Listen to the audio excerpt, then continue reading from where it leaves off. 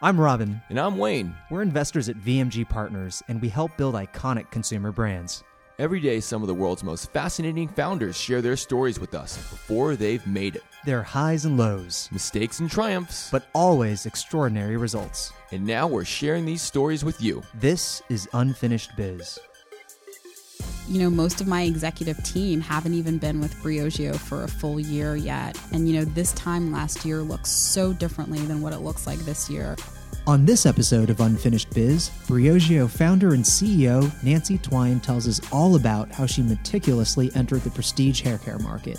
Nancy was a data rock star at Goldman Sachs when she decided she needed to disrupt an entirely different CPG category, even though it was a huge departure from what she'd already established as a lucrative career. But after a personal tragedy changed her family forever, Nancy hit the reset button and realized what she was meant to do. Just because you're good at something doesn't mean that it needs to be your passion or your lifelong journey. Find out how Nancy made a dramatic shift from a lucrative career in finance on Wall Street to launch a hair care line, when it became such a personal journey for her, and why identifying the difference between natural skills and true passion is so important. Unfinished Biz starts now. You know, Wayne, I think Nancy's really a great example of an entrepreneur who sort of de-risked a little bit, how she wanted to become an entrepreneur, right? She was a founder, obviously, at heart. She always had great conviction in the category that she was about to jump into, but she also kind of made this her side hustle for a pretty long time, trying to balance between sort of a day job at Goldman and also sort of this entirely new startup. It's like paid entrepreneurship, Robin. Yeah. I like that. I think it's a really, really good lesson for folks. Like, if you're able to do it, it's a really nice way of actually going about it. I agree. I mean, I found Nancy tremendously thoughtful, sizing up the category, really thinking about it from a data approach, and then launching the business in a very informed way. Mm-hmm. And we caught up with Nancy in New York City, and we learned a little bit more about the overall Briogeo story. It's funny when I tell the story because I think most people are surprised when I tell them that I actually started my career in Wall Street at the heart of the most recent financial crisis. What year was that? That was 2007. So good timing. Yeah, I know, right? You really did that. That was well played there. Totally. And it's funny because I actually had two offers, one from Goldman Sachs and one from Lehman Brothers. My brother helped me to decide and said, you should go with Goldman Sachs. I think it's the better of the banks, and it's one of the best decisions I've ever made in my life. Coming out of University of Virginia, I was a finance major there. I started my career on the commodity sales and trading desk. So basically what I did is I helped North American corporate clients hedge their commodities exposure. So an example of that is Coca-Cola. Yeah. They have exposure to corn and sugar to sweeten their beverages. Uh-huh. And those are commodities that trade on an exchange, and prices can fluctuate rapidly. So we would structure derivative instruments that would help them to lock in a price today for those exposures in the future, and that would give them cost certainty over time. So I did that for 7 years. Oh, wow. So I was on the same team. I ended up getting promoted to vice president at 27. It was a pretty incredible experience and career path. But one of the things that I learned about myself very early on, that just because you're good at something doesn't mean that it needs to be your passion or your lifelong journey. Right. I was good at math. I was good at hosting client meetings, business development, but I wasn't really enthusiastic about the product. That's a problem. Yeah, it's a problem. And so I felt this very early on, but obviously, that type of job out of school, it was great paying. Yeah. I had college loans, so I stuck with it. And about 3 years through my career there in 2010, I actually lost my mom really suddenly in a car incident. Oh, no. And it was the first time that I had lost anyone close to me. And for the first time, I really had a new perspective on life. I would say in some ways I was a little naive. Like, I kind of just, thought you live your full life and you get old and you retire and you have grandchildren. And that's the path for many, but it's not for everyone. Mm-hmm. So this, idea of really maximizing your time on earth and chasing your passions and feeling good about what you do every day became this journey and priority for me in a way that had never been before. And really interesting anecdote. My mom grew up as one of 8 children in West Virginia. And my grandmother didn't have a lot of money or resources, and she was always kind of cutting corners and being thrifty with ways to provide for the family. And one of the things that she would do is she would use essential oils and extracts and butters and really anything she could get her hands on to create these really like basic products for the family. And when I was growing up, my mom was also a chemist, so she kind of took a natural interest in mixing things and science, and we would make a lot of our own beauty products together. And before my mom passed, she was actually in the process of starting her own skincare line. And when I was going through kind of the aftermath and going through all of her stuff, I got really inspired, and at the same time had started to see a shift that was happening in beauty, and it really started in mass, with places like Whole Foods starting to carve out shelf space for natural personal care. And I took note of this and thought, oh, wow, this is so interesting. I feel like if this had happened, a couple decades before, like we could have had a booming business in Whole Foods. And so I started getting the idea of pursuing this path of creating my own natural beauty product line. But I wanted to be really smart about it because I knew if I was going to go down this path, it meant giving up this really great paying job that I was successful at. So I was really thoughtful and particular about what I was going to do. So I decided to create a business plan. And in creating the business plan, I sought out to figure out where was the white space in this budding natural market. Because I was seeing a lot of stuff on Whole Foods shelf, and that almost felt like it was starting to get saturated. But took note that the same phenomenon hadn't really started happening in prestige yet. There were a couple of brands sprinkled here and there, but not in a way that felt very heavy. And not only that, I felt like within the hair care category specifically, there was a big lack for clean and then also products that really focused on catering to a diverse array of hair needs. So in terms of timeline, so you mentioned that your mother passed in 2010. So you would have been about 3 years in at Goldman. Yeah. So was the business plan occurring in basically year 4 of 7 at Goldman then? Yeah, so it would have been like 2011 when I started on the business planning. But I started getting an idea for it actually in 2010. And so I wanted to build the business plan the right way. So I wanted to actually get stats on the market. And I was, finding stuff on Google, and I was like, man, these research reports are so expensive. And someone says, oh, you should just go to the small business library on Madison and 34th. I bet you can get access to a lot of this stuff for free. And it was true. I still recommend this resource. A lot of people don't even know about it, but all you need is a library card and you can get access to a database of tons of research for free. So I used that to build out my business plan. And what was really cool was that research publications were actually starting to write about the natural personal care market. And kind of in line with my hypotheses, a lot of the brands that were mentioned in these reports were mass brands.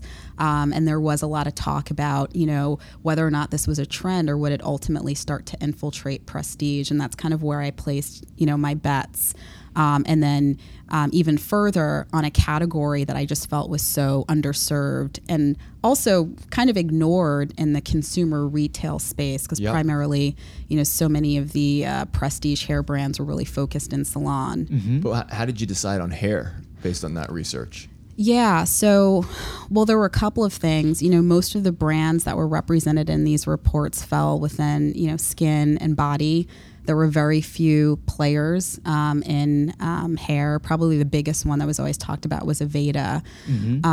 And also, too, I had a particular affinity towards hair. I have mixed background and I have naturally curly hair. And my hair is something that I've always kind of struggled with throughout my life, myself and my friends.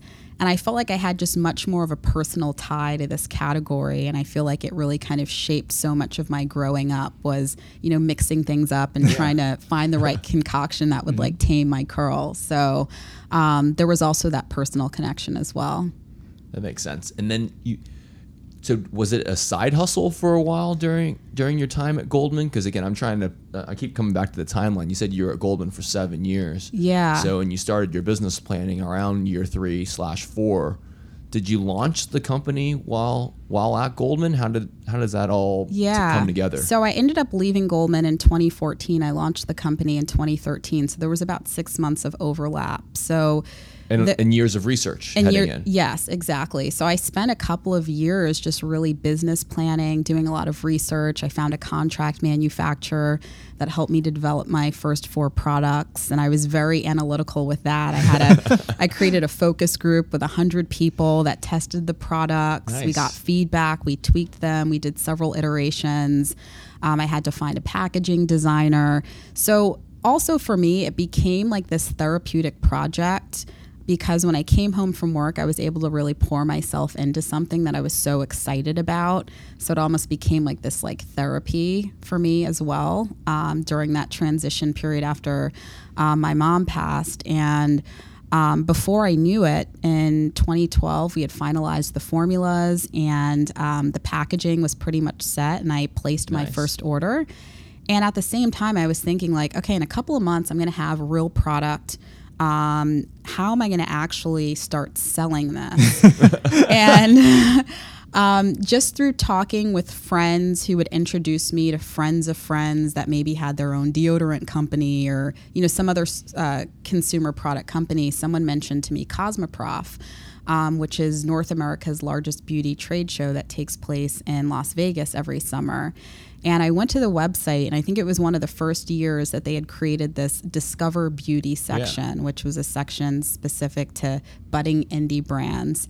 And I had very little in terms of marketing material. I think I put together a brand book in PowerPoint. Did you have a name at that point yet? I did have a name. Okay. Yeah, I did have a name. Was it Briogeo then? Yeah, it was Briogeo, and that even that was a journey coming up with the name. How did you name the company? Well, it was tough because I had so many ideas, and everything that I would put through the server had already had trademark against it. So at one point I said, I just need someone to help me do this. So a friend of mine had gone to business school with a guy that had a side hustle, which was helping companies, vodka and car companies, name their products. He was just like a wordsmith. Yeah. And he's like, oh, beauty, that could be cool. So he really kind of digested the DNA of the brand. And if you've seen the brand, obviously, you know the packaging is really colorful. It's very vibrant, and obviously clean formulas. So the word brio is an Italian word that means vibrant, colorful, full of life. So that really speaks to our brand DNA. And then geo is a Latin word that means of earth or of nature. And that speaks to our clean ingredient methodology. So the word Briogeo was a unique name that no one had trademarked. Even if you Googled it, nothing came up. Right. Yep. So we own the Google on it too, which is just as important as owning the trademark. Absolutely. Sure. And so that's how the name came about.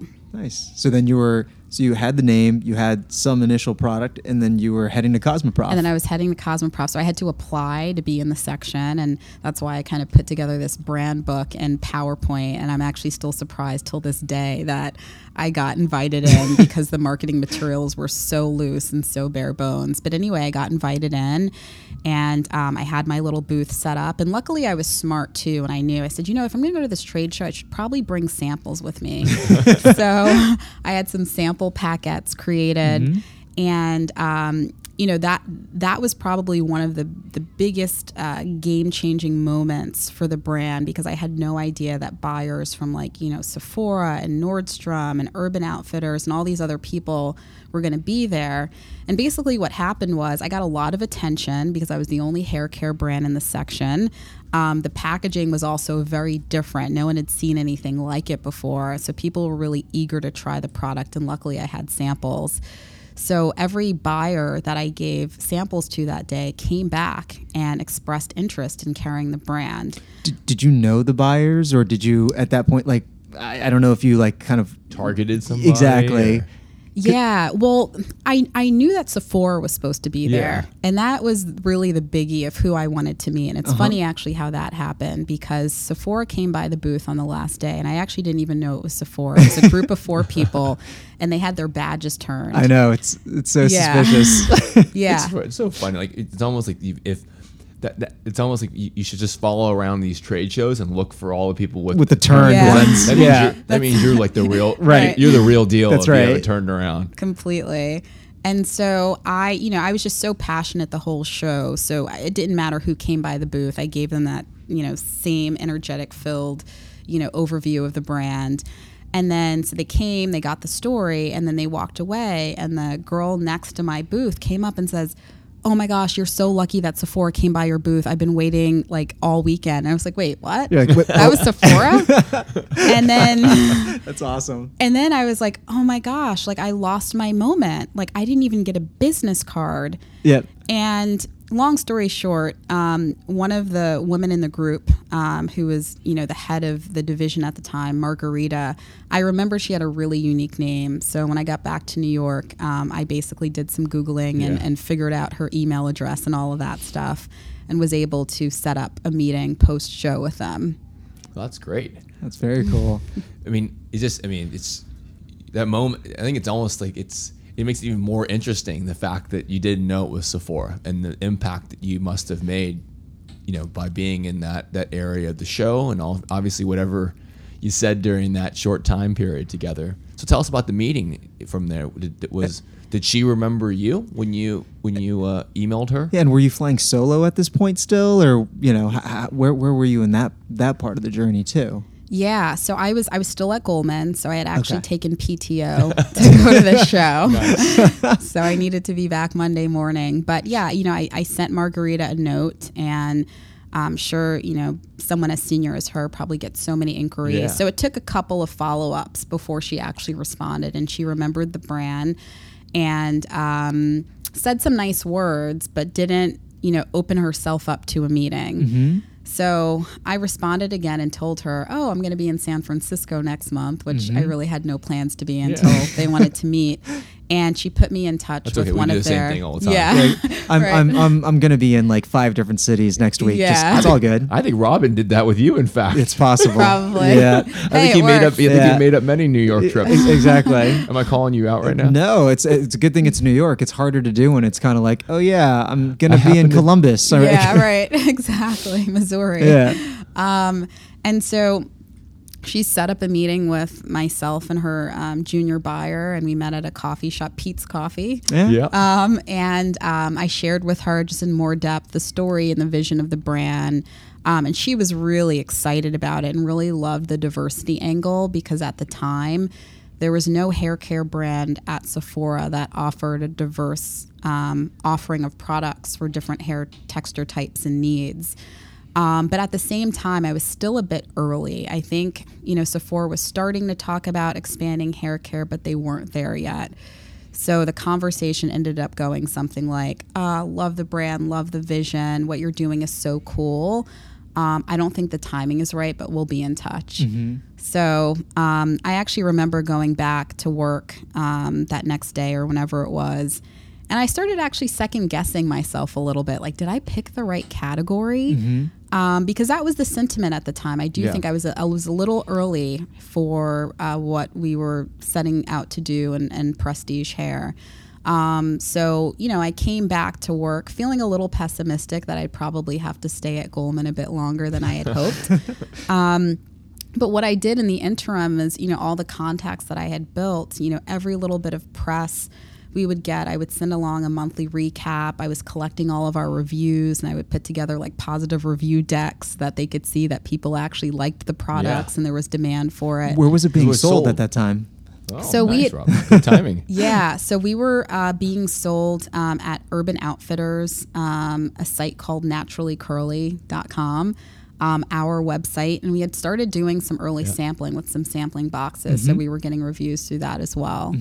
But very light distribution, and about 6 months of doing that, sending those regular updates, I finally got a response from that junior buyer at Sephora that really changed my life. And I still keep in touch with her till this day. And I tell her the story that she's the reason why I'm here doing what I'm doing today, because she gave me the opportunity.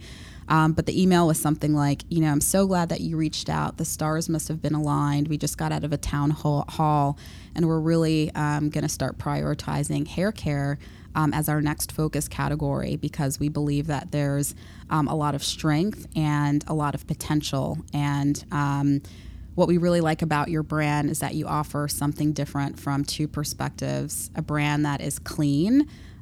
We believe in that trend and how it's going to develop, but then also the diverse aspect of what we were doing.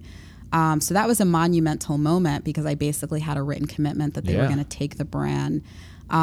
So I actually ended up resigning at Goldman Sachs 2 weeks later after getting, Jerry Maguire style. Yeah, right, exactly.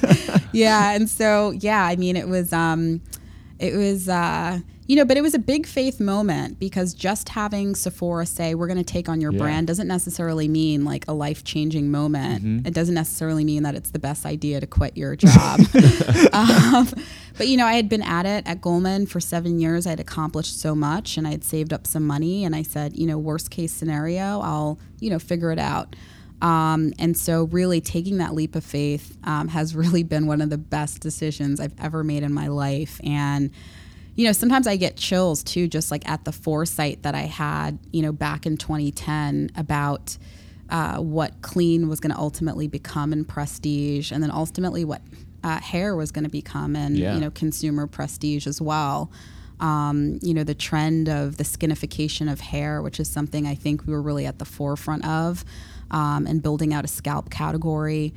People really starting to think about their hair and scalp the same way that they think about a really good, skincare routine. And kind of the idea too, similar in makeup. Well, I may not have to wear all the makeup if my skin is really healthy and glowy. Same thing with hair care. I may not need to use all these holding sprays and texture sprays if my hair feels healthy and shiny. So in a lot of ways, the vision of the brand that was set back, years ago, has really been congruent with where the trends and market have evolved. And I just feel so grateful that we've really been at the forefront of that. And we've been just continuing to innovate in really cool ways, like, getting inspiration from green juices and smoothies and bringing it into hair care products. Things that I think a lot of brands, wouldn't think of, or, just making that connection to inner health and hair health.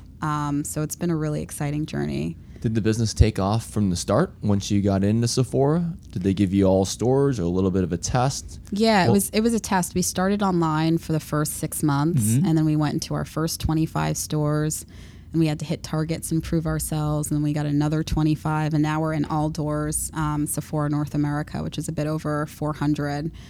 So it was definitely an evolution, and there were definitely some tough times, because I do think that we were ahead of the game. Yeah. So the movement really had to catch up with us. But I think it was our allegiance to our focus on sampling that was really big for us, because the products are incredible, and when people actually try them, it was a big catalyst for the impact that you get with word of mouth marketing. It's like you try it, you love it, you're able to buy it. Where'd you sample? We sampled with our retailers, but then we also sampled with some third-party boxes like Birchbox and Ipsy. So that was really, really impactful. I mean, we got our products in the hands of millions and millions of people over the past several years by doing that consistently and really focusing on our hero SKUs. So I think that was a big part of our early success. And then also just really taking a bet on scalp care at the right time. And I think that moment is where we also built credibility in a broader way. We started winning our first, awards with Allure, and we were getting press at a more elevated level. So I think that collection too was just a game changer in how the brand was being perceived in the greater industry. So at what point in time did you actually go from, you were doing everything to at least starting to bring a couple people on? Probably less than a year ago. Yeah. So, most of my executive team haven't even been with Briogeo for a full year yet. And, this time last year looks so differently than what it looks like this year. This time last year, it was basically me, the CEO, and a team of executors that were all reporting into me. And you can only do that for so long. Like there comes, a number of people that model can work well with. But then you get to a point too where the business becomes a lot more complex. You're getting so many new opportunities. And then also too, as you grow in size, there's the expectation that you have a team built out so that if a retailer gives you a big opportunity, they have the optimism that you can actually deliver. So it's been important from that respect as well. Right after the break, we'll be back with our featured guest, Briogeo founder and CEO, Nancy Twine. Unfinished Biz is a VMG Partners production. Subscribe for free on the podcast app of your choice and visit us at unfinishedbiz.com. Have you seen our Unfinished Biz LinkedIn page? I love LinkedIn. We'll keep you up to date on everything that's new. And if you love the show, leave us an iTunes review and let us know what's working. But now, let's get back to our episode with Briogeo founder and CEO, Nancy Twine. Nancy, has there been a bet the company moment in Briogeo's history? There haven't been many of them, but I think the most significant one happened very early on in my journey. I remember it was when I was actually still at Goldman, about to make the transition to Briogeo full time, and I got this opportunity to sample our Don't Despair Repair hair mask with Ipsy, and there were about 250 samples that needed to be produced. So this was really, pre me having any sort of, major investment. And the way it worked is that I would have to fund the samples and I would get paid, X number of days after we had been delivered.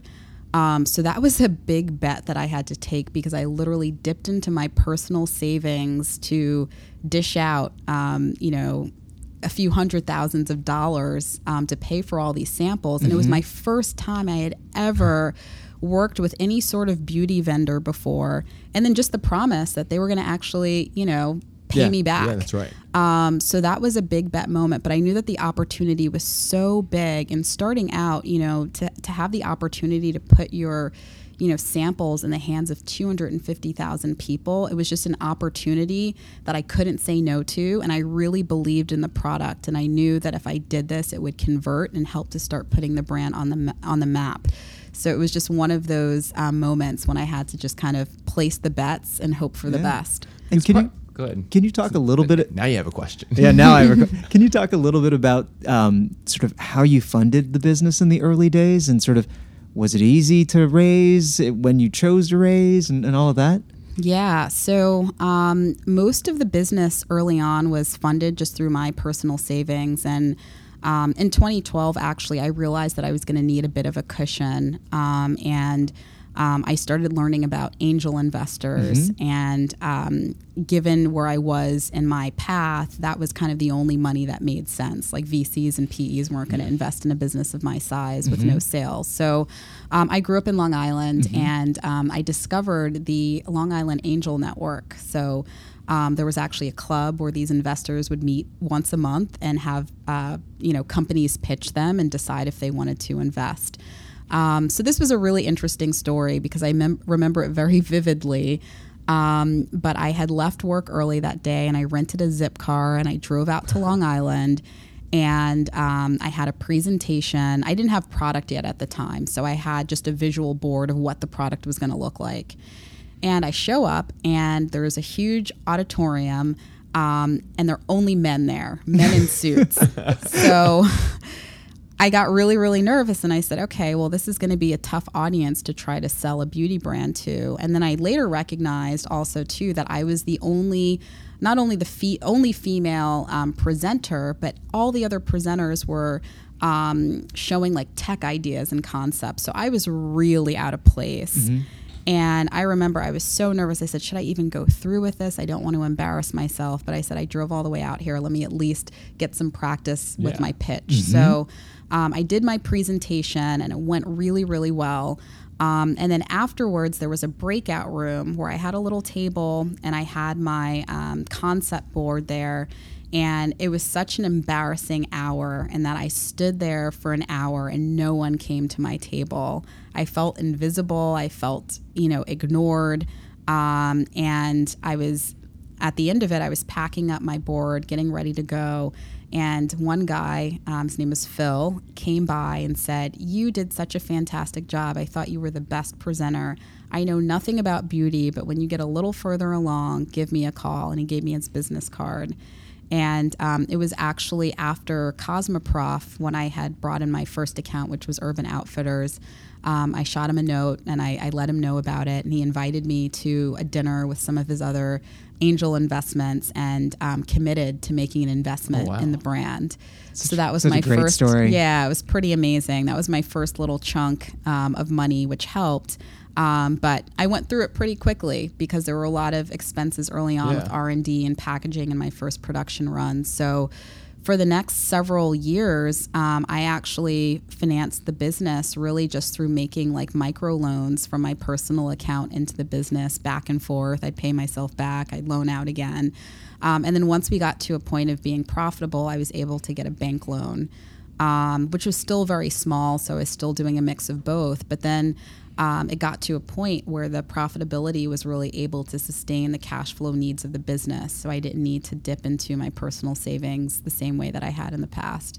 So prior to our partnership together, was Phil the loan investor in the company other than your own micro loans? That was it. And we probably met, twice a year. We talked twice a year, and I'd, put together a little presentation. And he was just really so supportive too, and just let me do my thing. He was there if I needed him, but he was, very hands off and believed that, I had a vision. And but it was, it was really helpful in the early stages too, to know that it wasn't just all of my savings, that I kind of had de-risked a little bit. But I did go through that cash pretty quickly. But as you built out your business model, was capital efficiency and gross margin, is this something that you actively managed to try to get quickly to profitability so you didn't need to rely on equity capital? Yeah, absolutely. And I knew too that if I wanted to maintain or to get a bank loan and then maintain it, there were certain profitability targets that I needed to hit.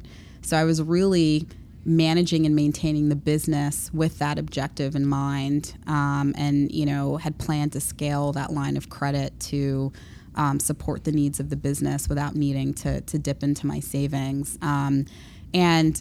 But the thing is, though, too, especially as I started building out an executive team and the business became more complex, certainly I could have probably continued with that model for a bit, but it also becomes a bit risky. And also, too, just, with unknown certainties in the future about how banks may look to loan, to businesses, I wanted to make sure that we had a backstop beyond just that. Makes sense. It seems like it's been quite the successful journey to date. Is there a particular high point that resonates? Yeah, there's so many high points. Obviously, going global and, expanding into all door counts with Sephora has been a big one. Mm-hmm. But I even know just from like an award standpoint, to me, it was always a dream to get an Allure Best of Beauty seal. That was like, mm-hmm.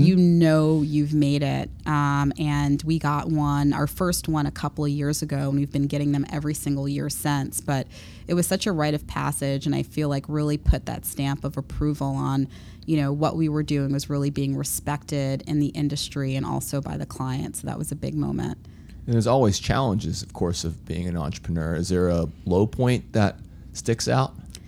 Yeah, I think, the biggest low point was as early as this time last year, being really the sole executive of the company, and having so many people report into me and being stretched so thin. There were people that really needed extra management and guidance and development. And I couldn't give that to them while also being able to, take care of the business in other ways. So it just got to a point where I was just spread so thin, and we had a lot of attrition because of it. And it was a scary moment from a people perspective. But and that's kind of how when the right time is to make a move. Like I said, I've got to start building an executive team. I can't do this by myself. So sometimes it's those low points that kind of trigger the pivot that you need to really take things to the next level. And it's grown so fast where your needs, I'm sure, have evolved going from stage to stage pretty quickly on who you need in the boat with you. Sorry, Rob. And at this point, what's keeping you up at night? Man, what keeps me up at night? I actually sleep pretty well at night. I think just still, I think as the company grows, that's one thing. As the company grows, you're going to always have the need for new talent.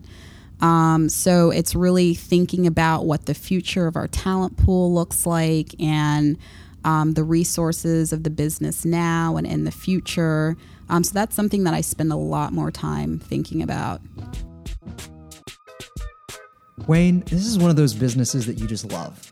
Hair care businesses? Because I have nice, long, flowing hair? Beautiful locks. I mean, if you know Wayne, obviously. No, I was thinking more businesses that actually, they make money. It's true. And then you're talking to the guy that has a t-shirt that says, I love EBITDA. He really does. And for a small price of $15, he will send you one. Absolutely. And my margin on it is tremendous. Exactly.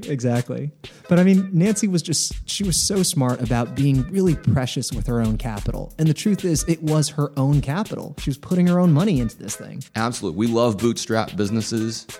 We love it when entrepreneurs like Nancy choose VMG because they want our partnership and support, and they don't actually need our capital. That's really refreshing. And she had a ton of option value. I mean, she worked really hard to get there because obviously the early days, it's always so hard. But by the end of it, because she had actually put her own money in and because she'd actually built a business model that threw off cash, she was able to really think about who was the best partner, what was the best path for her to actually take. Honestly, it's really refreshing to hear stories like this. And she's really a holistically interesting human being in that she's not just left brain, she's also right brain. And I think, you'll be surprised by her artistic side as well. I have some awesome friends that I really love to spend time with when I have opportunities to do so, whether it's taking long weekend trips or I love the food scene in New York and other places as well. So that's always a big part of my weeks. I go out to dinner a few times a week and spend time with friends. Wellness is something that's also really, really important to me. So being able to do trips and visit places that allow me to connect with nature, or to just really recharge and reset is a big part of that too. I love bike riding. I actually used to be really into art, particularly watercolors and charcoal drawings. I haven't been able to do as much of it lately because I've been so busy, but it's something that I love to reconnect with when I have the time. Did you grow up doing both of those things, watercolor and charcoal? Yes. Oh, wow. Yeah. So even though I was a finance major at UVA, I took art classes every single semester. Oh, that's very cool. It's something I love. And where do you go bike riding here? West Side Highway. Oh, okay. Yeah, with a helmet because it can get dangerous on those bike paths. There's some pretty aggressive bikers and pedestrians. Time for our signature game, Nancy. You ready? I think so. 60 seconds. Try to get through as many as you can. Don't get hung up on any one single question. So much pressure. Speed is your friend. Ready? Sure. Okay. All right, let's go. Number one, what is your guilty pleasure? Cookies and cream ice cream. Me too. Top of your bucket list. To skydive. Would you rather be able to speak to any animal or speak in any foreign language? Speak in any foreign language. Favorite book? The Great Gatsby. If you could meet any historical figure, who would it be? Abraham Lincoln. Morning person or night owl? Night owl. If you could have any one superpower, what would it be? Being able to get to any destination in less than a minute. Read a book or watch a movie? Read a book. High five or fist bump? Fist bump. If you could eat one food for the rest of your life, what would it be? That's a good one. Kale. Favorite consumer brand that's not your own? I love Drunk Elephant. Oh. As a kid, VMG family. As a kid, what did you want to be when you grew up? I probably wanted to, be a musician. I wanted to be a musician. Celebrity crush? Oh, that's a good one. Oh, shoot. that's so hard. Oh, Bradley Cooper. Favorite way to unwind after a long day? Massage. Pet peeves? People that have big dreams but don't want to hustle for them. First job? Working at Forever 21 as a sales associate. Last concert you went to? Last concert I went to. Oh, shoot. Oh my gosh, this one's so hard. I really can't even remember. Podcasts or music? Music. Favorite vacation you've been on? Oh, Saint-Tropez.